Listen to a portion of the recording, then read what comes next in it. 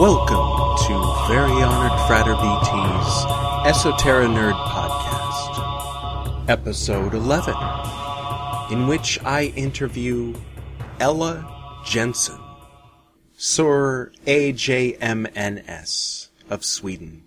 But first, the first of a brand new segment I shall call Traditional Golden Dawn Temples.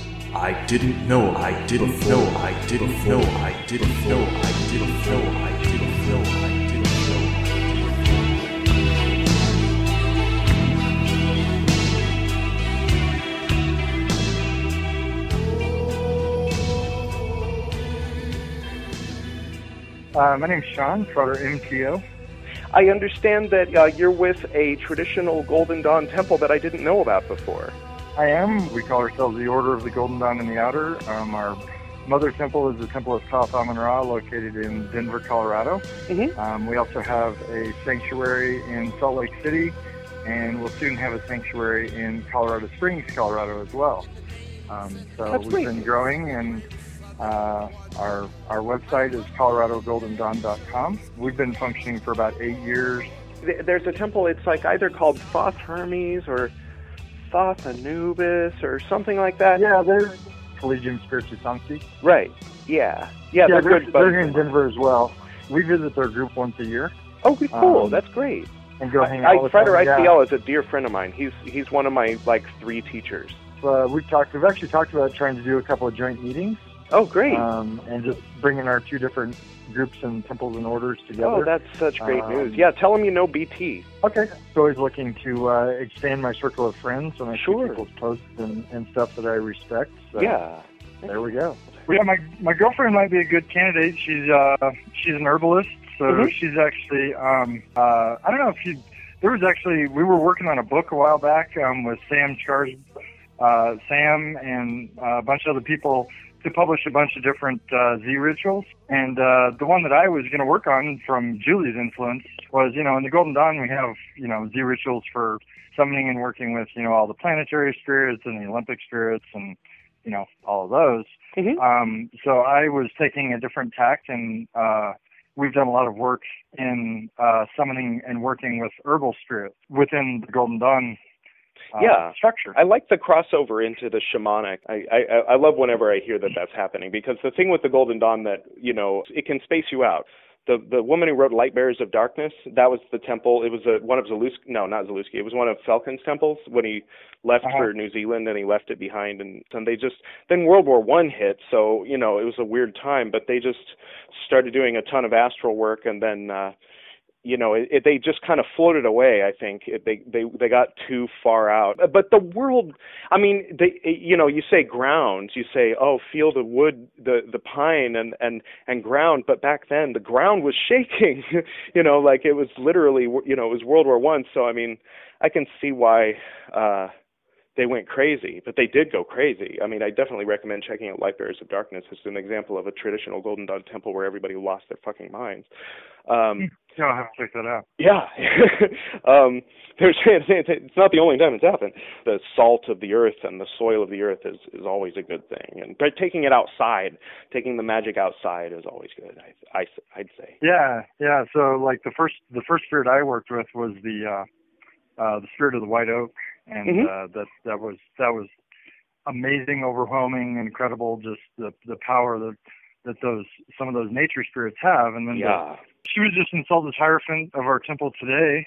Oh, you had your ceremony today. Congratulations. Yeah, we had our equinox was. Yeah, tell her today. Congratulations. That's great. Are you taking an office, or are you sitting as past Hierophant? Premonstrator and past Hierophant. Okay, cool.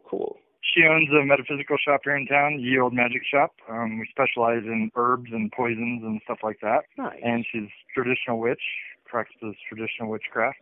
Mm-hmm. A lot of her stuff comes from more Mexican hoodoo type lines of work. Right. It was good to meet you. And hey, it was great to talk to you. And likewise. We'll talk I'm sure again. We'll be in touch. Yeah, definitely. Okay. All right. Have a good day.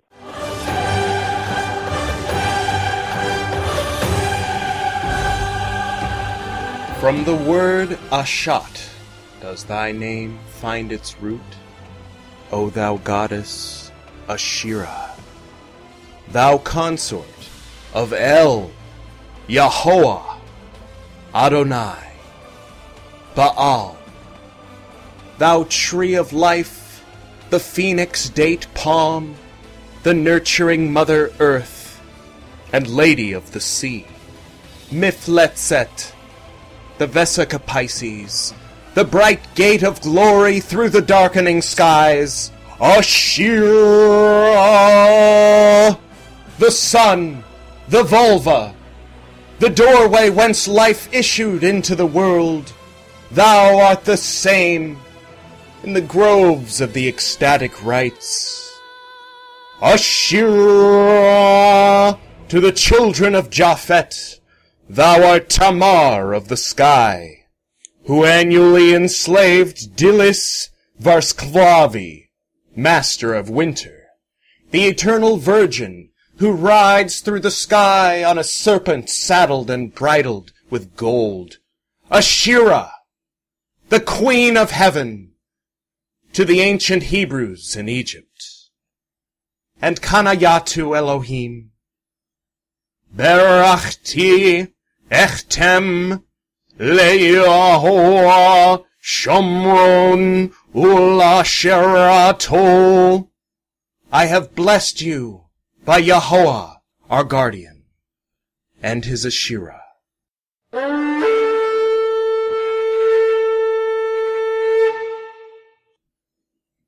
Our guest tonight is something of a kindred spirit. Plus, she has a great British accent. Let's get to that interview, shall we?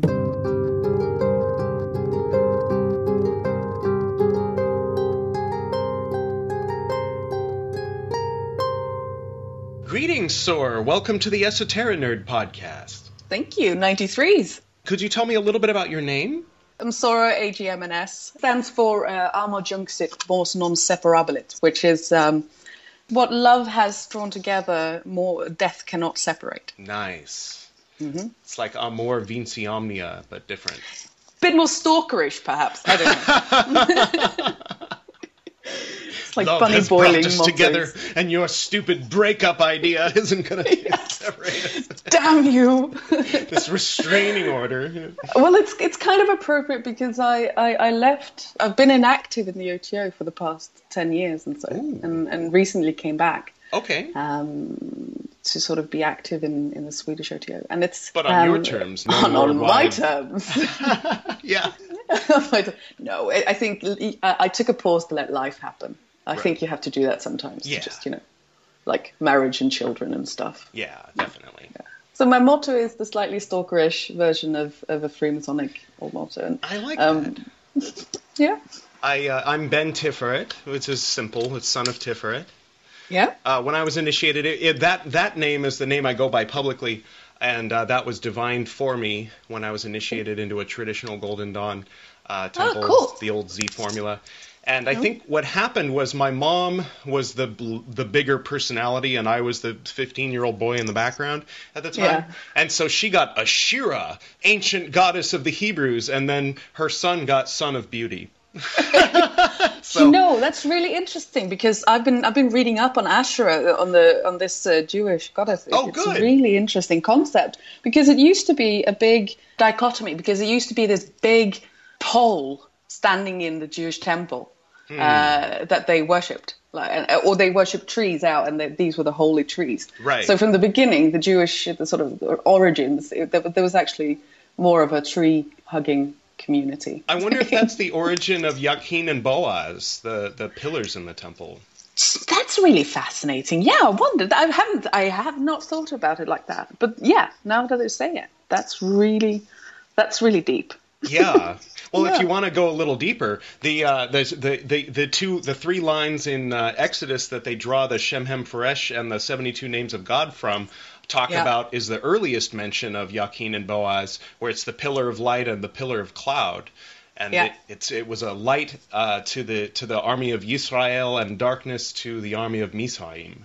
So whatever the heck that means. I mean, I think there's more to it than just that Moses was trying to get away from, Egypt, and so there was some kind of magic involved. They say it's much more about initiation, I think. There might be I think so deeper. too. Yeah. I think both Moses and Aaron were sort of symbols of the initiation of the Jewish people into that specific tradition. Right. It's much more of a. Sorry, I get Bible nerdy. Oh no, that's you don't have to apologize. I'm a bit Bible nerdy myself. Yeah. I think it's so interesting, and it's one of those subjects that we try to. I don't know.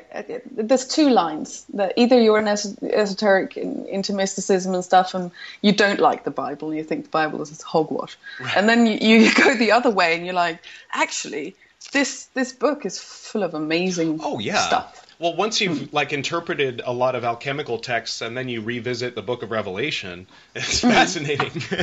Yeah, it is. And you're I think that's what happened with Crowley. Yeah. Well, this isn't what my dad told me it meant. No. Yeah. This is not Mother's Sunday School. What is this? But Crowley is one of those interesting. And I actually had this chat with a sister yesterday about is the old Hermetic stuff still relevant, or has Crowley sort of taken the old Hermetic text and magic and all that Golden Dawn stuff, and maybe transcend it? And we were talking about chaos magic and how that sort of maybe fits better to Thelema than other stuff. And right. There's such a fuzzy line. I think. Yeah, it's definitely. a really fuzzy line. I think it depends on the individual. Yeah. Like if you ask someone, has Christianity rendered Judaism irrelevant? If you ask someone in a certain neighborhood in the Midwest, then they'd say, well, yes, Yeah.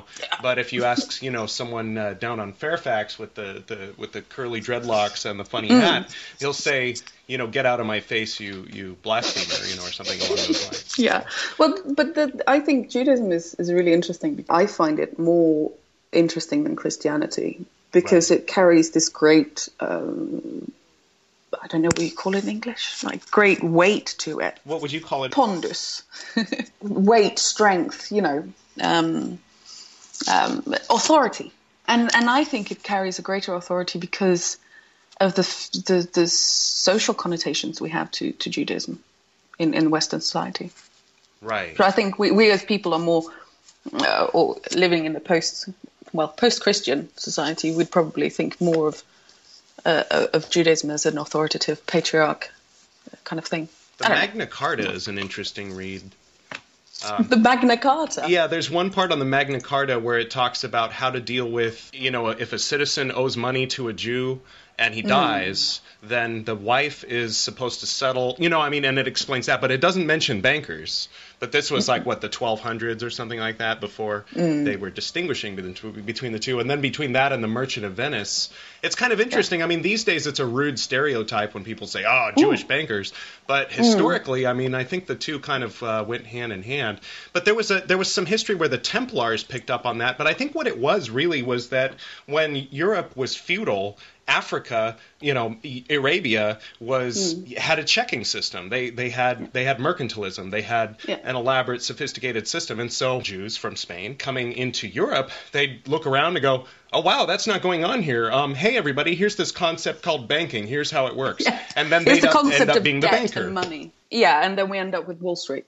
Right. Eventually. It is. It's such a great but it built. The Jewish and the Muslim now, their banking system built on very little interest and if any at all. Oh, it was supposed to be. It was forbidden. It's not halal or kosher to charge interest.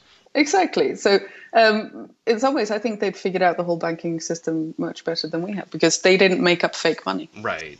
They didn't I've kept your money in my pocket now for about a month, and you've magically come up with 20% more. Yeah, and then looking over at Qatar, it's like, how did this happen? It's like, well, how you guys are all driving around to work every day? Yeah, well, that's how it happened. That's how it happened.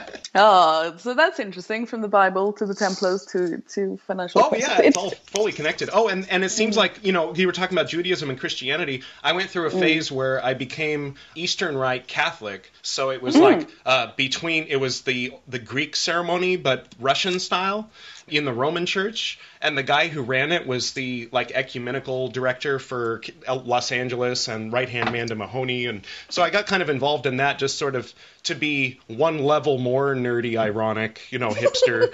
Like I grew up. My dad was doing Tibetan Buddhist chants, so I grew up going Om and rolling my eyes back and stuff like that. So when I grew up and wanted to rebel, I became Catholic. So I know that feeling. Yeah, but I did become Jewish at one point. Also, I had a Jewish stepfather. He was in episode 1, but anyhow. So it's like when Christianity came along, they included Judaism as the Cliff Notes background in the beginning, and then going one direction. Joseph Smith is like, okay, the Bible, right? Yeah, okay, and also this, and so it's. Oh, don't get me started on Joseph Smith. but then. I mean, seriously, the only good thing Joseph Smith has brought to the world is all these hunky Americans that come over here to Europe and preach, and we meet them in trains and stuff, and they say hello, and you go, whew. Whew, Salt Lake City has got a thing going. I don't know if it's seriously, that's the only thing that for me, and I have the Book of Mormon in my shelf because me too. I found given to me by a door-to-door Mormon, Yeah, and I find it so fascinating, so fascinating. Moroni, because it sounds like our work. It's not, I go into the temple and I talk to an angel, but honestly, if I invoke the same angel and it says the same thing in exactly the same tone of voice 4 times in a row, I banish the fucking thing, because that thing, I don't know, it's like some kind of astral endless loop tape that he stumbled on there. But that's, I found it so interesting that people buy the thing, because, people had known for ages that, like Egyptian architecture and stuff, and so it was only a matter of time when they conquered America for somebody to say, "Hang on, this must have something to do with each other."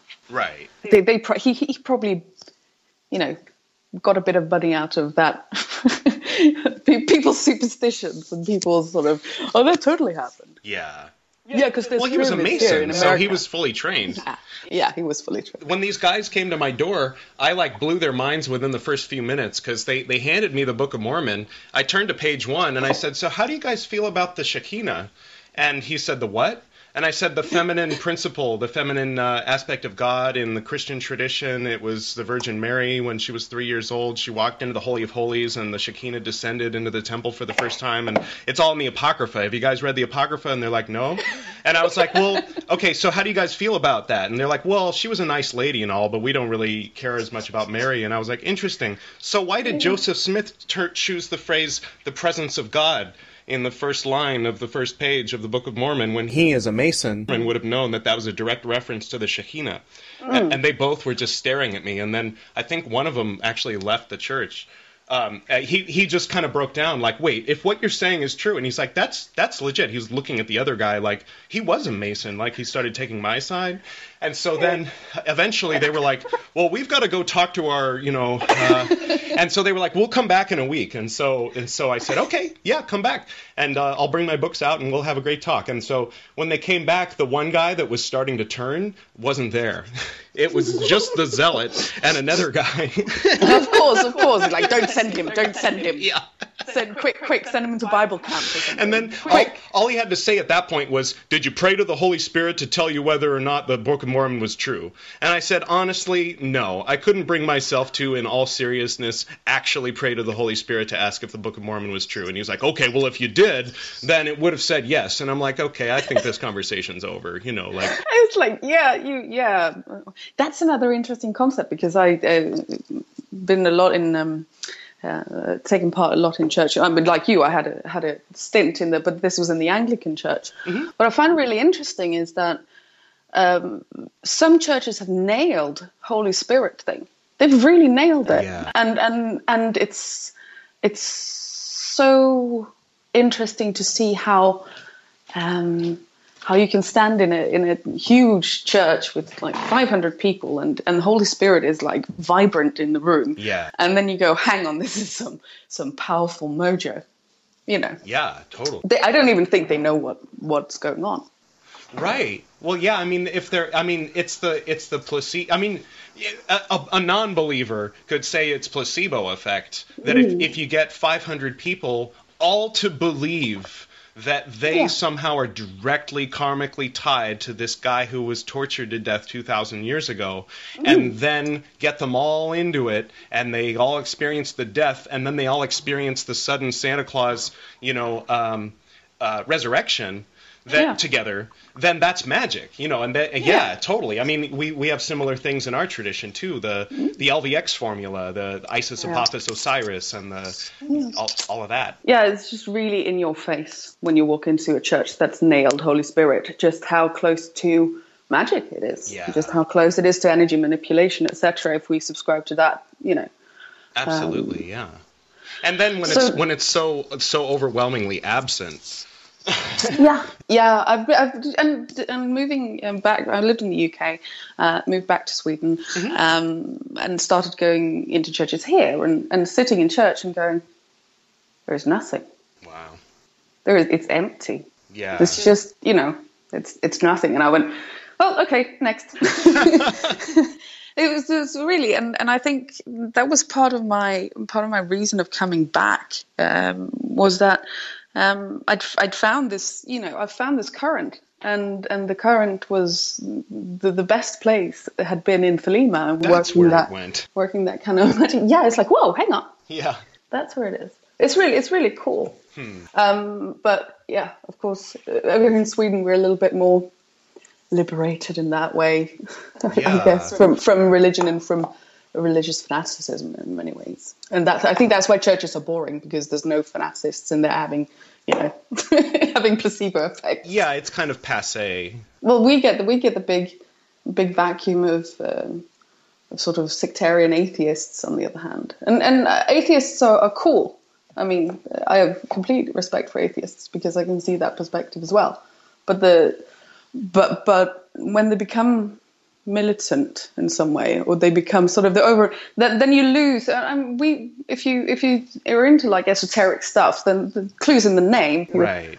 I found common ground because, for example, my father-in-law is a very particularly atheist, and he and I found common ground where, basically he feels that, yes, we're all connected. It's one great energy, and the stuff that is currently him, his body, his energy, that will live on forever as long as the universe lives. And he acknowledges that, science acknowledges that, etc.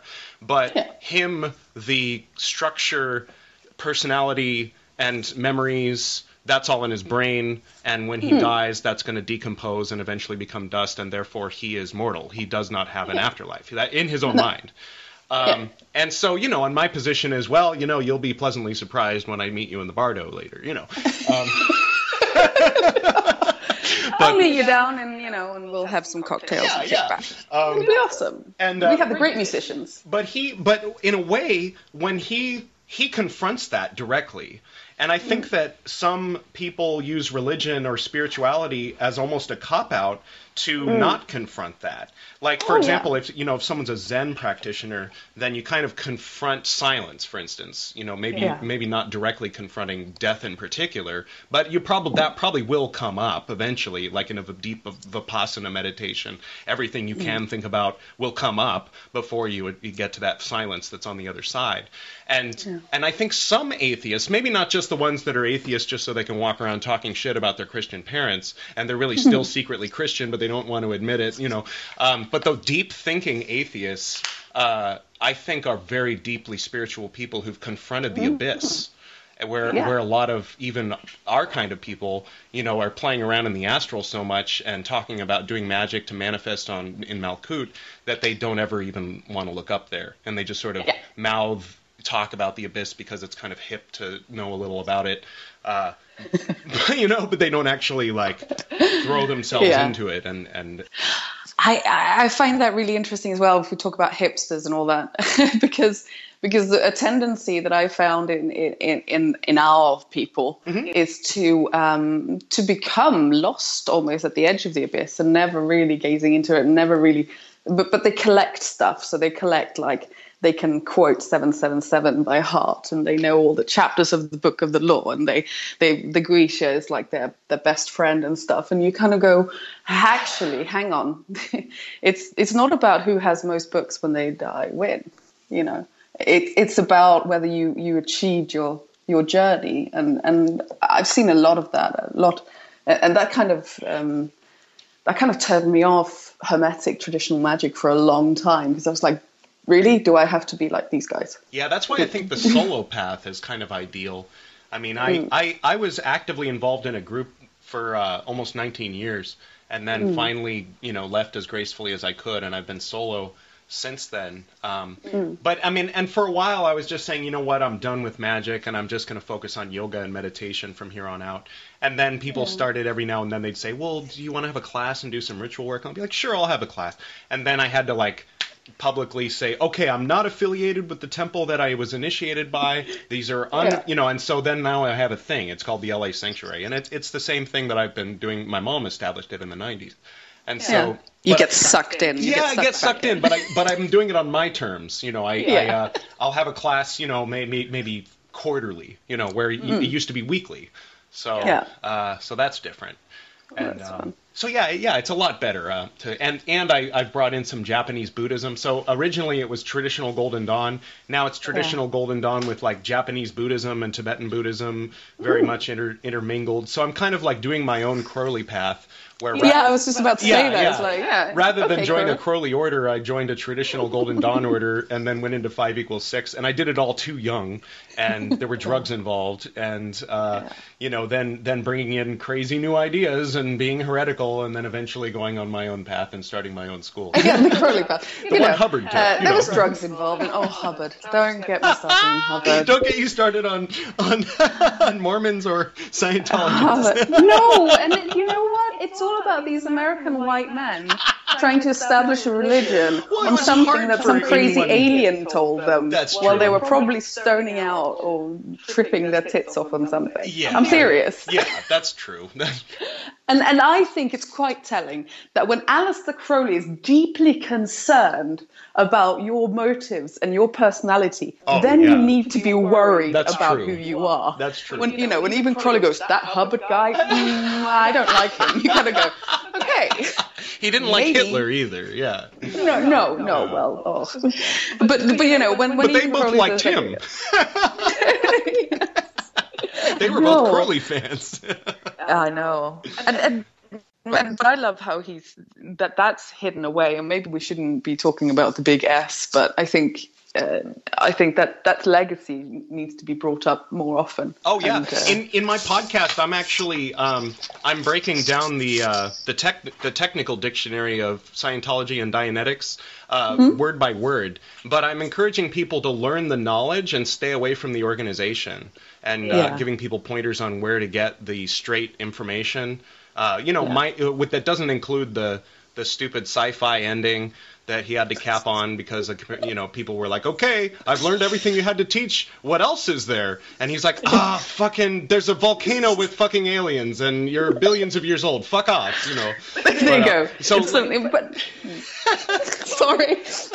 Yeah. Really, John Travolta? Really? I kind of liked Tom Cruise up until a certain point. Lost all respect. Well, the way I look at it, I mean, probably Moses was, maybe he wasn't a white man, but, he was probably tripping when he was up on Mount Sinai. And, he didn't have he was carving on rocks, so he could only write down 10 things, where Hubbard had people taking notes. And even like Dogen, when he established Zen in Japan, had people taking notes. Mm-hmm. And so the more recent cult leaders have books and books and books like Crowley does, and then the ones further longer ago have like Hammurabi or something, or they have less written, but sometimes they make a huge splash and a huge impact, for better or for worse. I think it's quite. I think that's interesting to see what's going to live on, because I studied Egyptology and Assyriology at university, and found it deeply, deeply interesting what actually happens when we discover these things, because syncretization.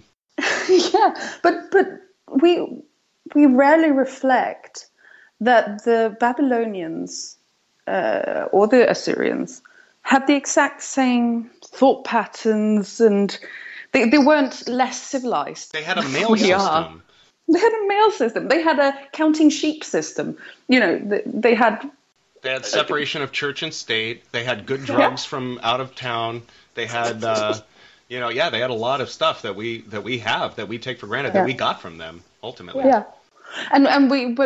So I think that to invalidate their religions by saying, because it's the bad guys in the Bible, because the people next door didn't like them. If we took the Egyptians, way serious, as much as some people take seriously the Old Testament, then the Ethiopians would be the bad guys, and then we'd be hating on them, But I think that's one of the big things you do in first year in Egyptology is actually comparing source data.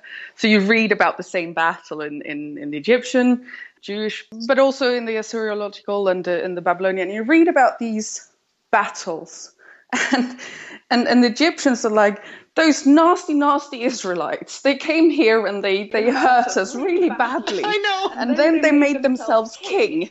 And there's a whole king list in Egypt. You have this king list that's like hacked into a wall, and there's several years, centuries, that are actually erased by the Egyptians because it was such a shame that the Israelites had actually ruled their country for this time. So they completely erased it. That's for me is like, okay, so this whole slaves in Egypt thing. Wow. Yeah. Well, the slaves in Egypt thing, maybe that was because the story that I heard was that the. Basically there's that space in between when Joseph and the Technicolor, Dreamcoat he becomes some important political figure and all his 12 brothers kneel in front of him and they don't know who he is, and Ben Kingsley's there and everybody's having a great time. And then later, I guess there's some number of hundreds of years between that time and the time, and he's of course the Pharaoh's right-hand man because he can interpret his dreams. And then a little later you have the multitude of Hebrews, and they grew too numerous, and then there was a new Pharaoh, and he didn't like the Hebrews, and then there was a few new Pharaohs, he was the grandson of an anti-Semitic Pharaoh, and so then he started giving them hard work, and all this other stuff. But maybe in that space in between, there's a part where they ruled. I never even thought about that. But MacGregor Mathers was a big fan of the idea that it was the Hebrews that introduced the Kabbalah to the Egyptians, and then that's why the Egyptians are so cool. And then when Moses left, he took it with him, but left behind what he left behind in Egypt. But of course, where did they get all that gold and stuff, when they were making the tabernacle in the wilderness? Of course, but then that was before "Thou shalt not steal" came later. So it was probably when they were leaving, they were like, oh, we're probably going to need a lot of gems and gold and jewelry to build a sacred temple with later, right? Very rarely because they're the baddies of the Bible, very rarely get the Babylonians. The whole eastern side of Israel and those countries was at this point in time blooming. It was that was exploding. Where civilization was introduced to the Jewish people. Exactly. Was in Babylon. Exactly. And so we forget. That's probably where they got a bad taste in their mouth about the goddess, though, and why they got rid of Asherah. Yeah. Well, who was such an awesome entity. Yeah. And I cannot read enough about it. Yeah. I often get lost in the whole thing. Maybe because I do, priestess work and that kind of stuff. And so you're constantly looking out for stuff that you can resonate. And I think a lot of people resonate with Babylon and that whole thing. But I get more out of the big mother goddesses that aren't warriors as well. I get, Inanna and so on and so on. Like Kali. I think Kali is probably the better, her sides are better to describe the kind of priestess role that seems relevant to me. Anyway. Yeah, totally. I like the idea of Asherah because the idea of a goddess in Judeo-Christianity is so heretical. And it's so missing and so necessary. And the reason why there's been patriarchy in the West for all this time is, maybe not because of, but it's like correlation causation. They took the goddess out of their religion so that they could support their own patriarchy that was already there. So whether the chicken or the egg came first, they got rid of Asherah. And so the idea of bringing her back and the idea of having Jewish culture, but not male-dominated Jewish culture, like in some alternate dimension where instead of Yod-Heh-Vav-Heh, it was a Shira that took over and they got rid of Yod-Heh-Vav-Heh and it was all women running it. It's kind of a silly thing to imagine, but what if they had kept a Shira? Or what if we can bring it back? What if we can focus the lens, not make it up, but find that focus of the lens to where it all, the whole picture becomes clear, and we can see the roots of that where it all separated and went out different directions and became all. Yeah, I think one of the most subversive things is that she never went away. She turned into all these historical biblical characters. She turned into Esther. She turned, all these. Yeah, and Easter. All these, yeah, but all these. That was a cousin. All these. That was a cousin. Pardon. Goddess cousin. In a Mormon way, but she never goes away. She's constantly present throughout the Bible, and that's why we get such a hang up on Mary's and Martha's and all this. Is that it's already explicitly there in folk culture, folk memory. And so they latch on to the least, the smallest notion of there being any feminine.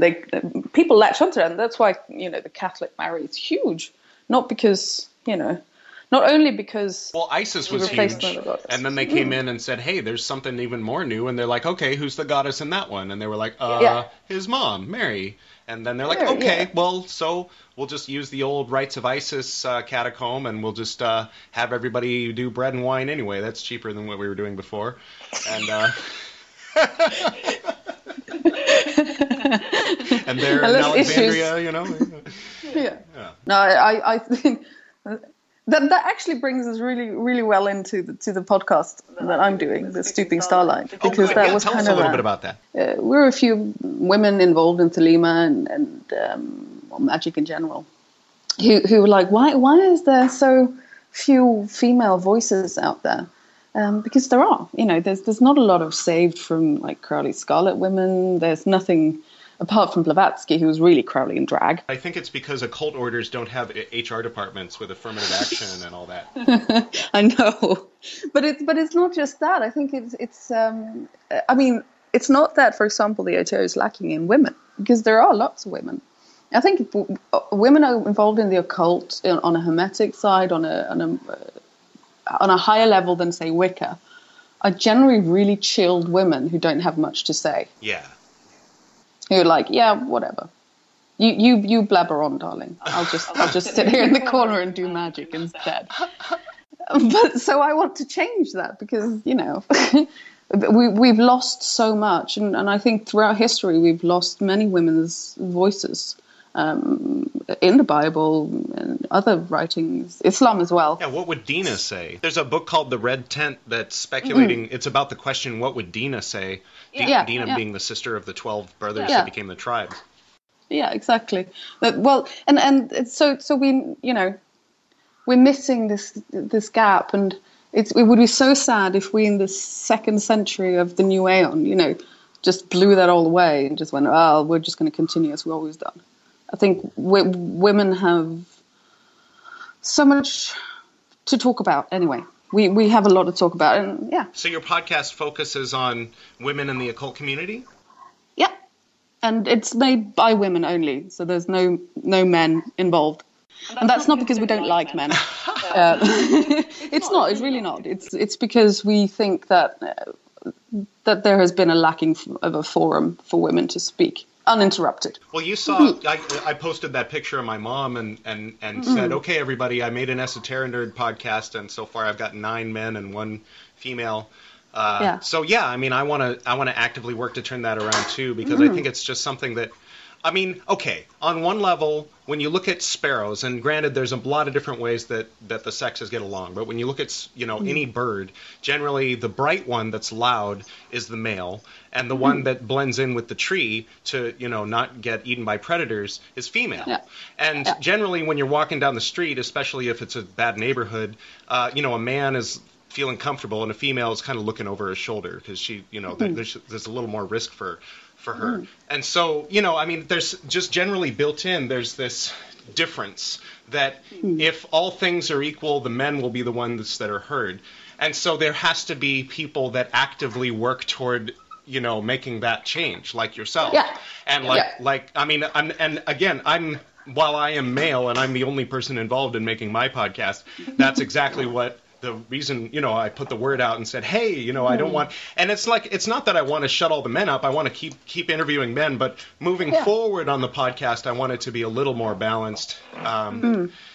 And I think we discussed, I had a really good discussion, it's up in the podcast that's released today, is a really good discussion about feminism and the Gnostic Mass, for example, where I think a lot of people describe the priestess as a vessel and passive, and how that has to be like that because of the balance of things, etc., etc. And I think that's actually really unfair to the priestess role, because you're the one who comes in, especially in the Gnostic Mass. The priestess comes in and she goes, I am earth and I am heaven, and I send you my greeting. And now I'm gonna make you a guy who's going to be able to to transfer the mysteries to you. And so she's actually the prime mover in the whole thing. It's not the priest. The priest shows up and goes, oh, great, now let's worship you because you created us all. And I think that's really important to bring out in the occult sort of discussion. Yeah. And to look at, while that example of the birds is one thing, but there's a lot of other examples. There's there's seahorses too, where the man carries the baby. There's there's examples where the lioness does the hunting and the man stays home. And lies in the tree and sulks. Yeah, exactly. And so people with a bias toward wanting things to be like Norman Rockwell in the 50s or something will look at a particular kind of relationship in nature and say, see, it's natural. But it's not necessarily. And there's not... I'm sorry, what?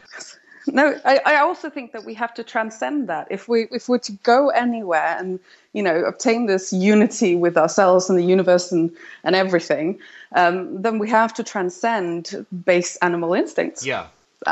Definitely. And that's what the whole refining process, that's the whole alchemical process is all about. And that's what the whole Kabbalistic process is about ascending into this higher consciousness where things like gender is nothing. Right.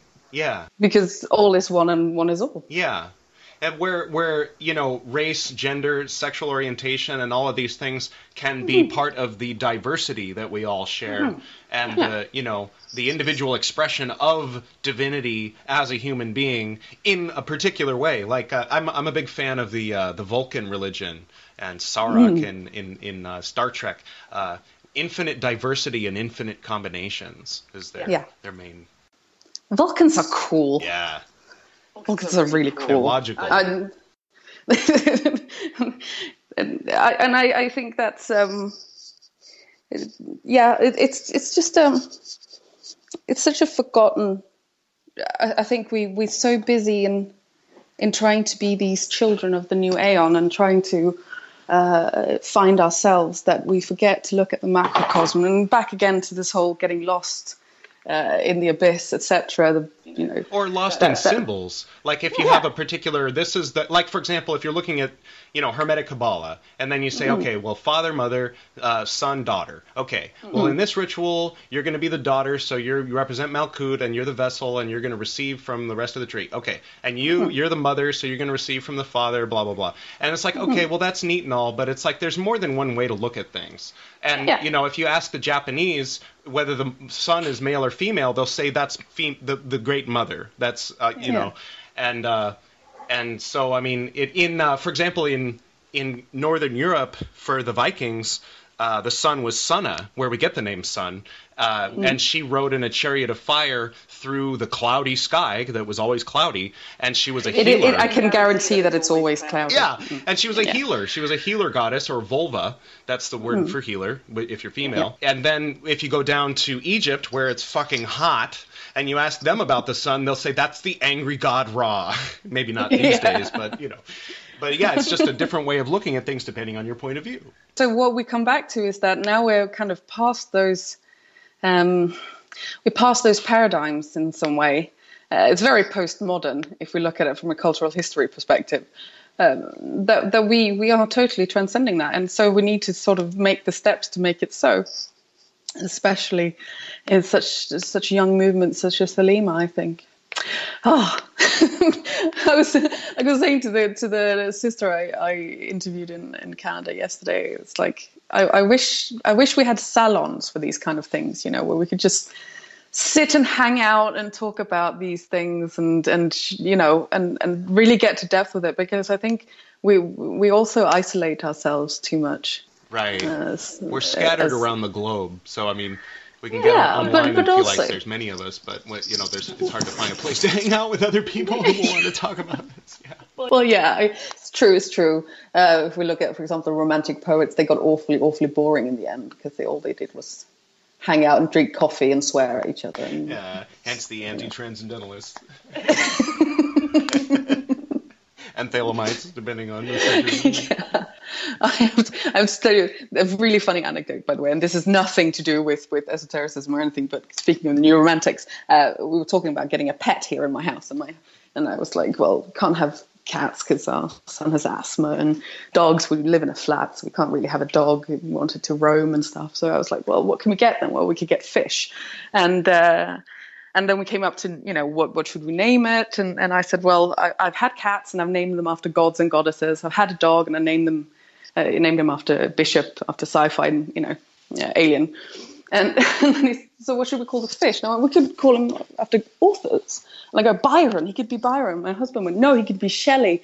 And I just laughed because Shelley drowned on the coast of Italy. I was like, that's a little bit sad. Let's not name our fish Shelley. That would be very unfortunate. Sorry for fucking horrible intellectual wank joke, but it was, yeah. Although it has been over 100 years, so technically it is funny.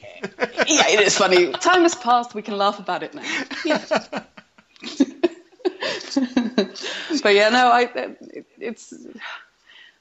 think, I mean, at least here in Sweden, it's the cult community is quite closed and quite separate, and it's been hard to sort of weasel people out of the darkness that is their own living rooms and actually activate people.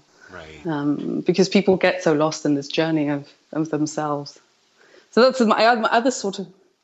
Because it's too cold out?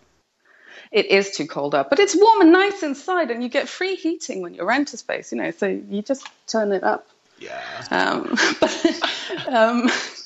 But no, I think we could really do with more community, and that's also why I wanted to start the podcast, because I barely hear from other women that are occultists. Yeah.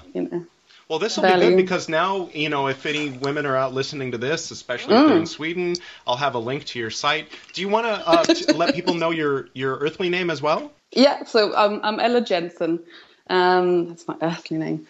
Gosh. But you can find us at sleepingstarlight.com, and really, even men can get in touch. We're not, you can tell us things. I think it's really important as well that men listen, because I think if it was only for women and only women listen, then the whole point. That's true. Oh, that's great. Excellent. Well, thank you so much for speaking to me on the Esoteric Nerd podcast. Oh, it's great. It's great talking to you. It's Likewise. Really awesome. I finally get a voice to the face. Yeah, we should do this again soon. We should. We really should. And I will keep an ear out in my community for prominent female Thelemites who might make good guests on your podcast. And likewise, but I'll keep an eye out for both. Yeah, any kind of esoteric nerd. Yeah, I know a few. Cool. But yeah, excellent. I'll work them out of the woodwork for you. Thank you very much. Yeah, thank you. And we'll talk again soon, and sleep well. Yeah, take care. Have a good afternoon. Okay. Bye. Bye-bye.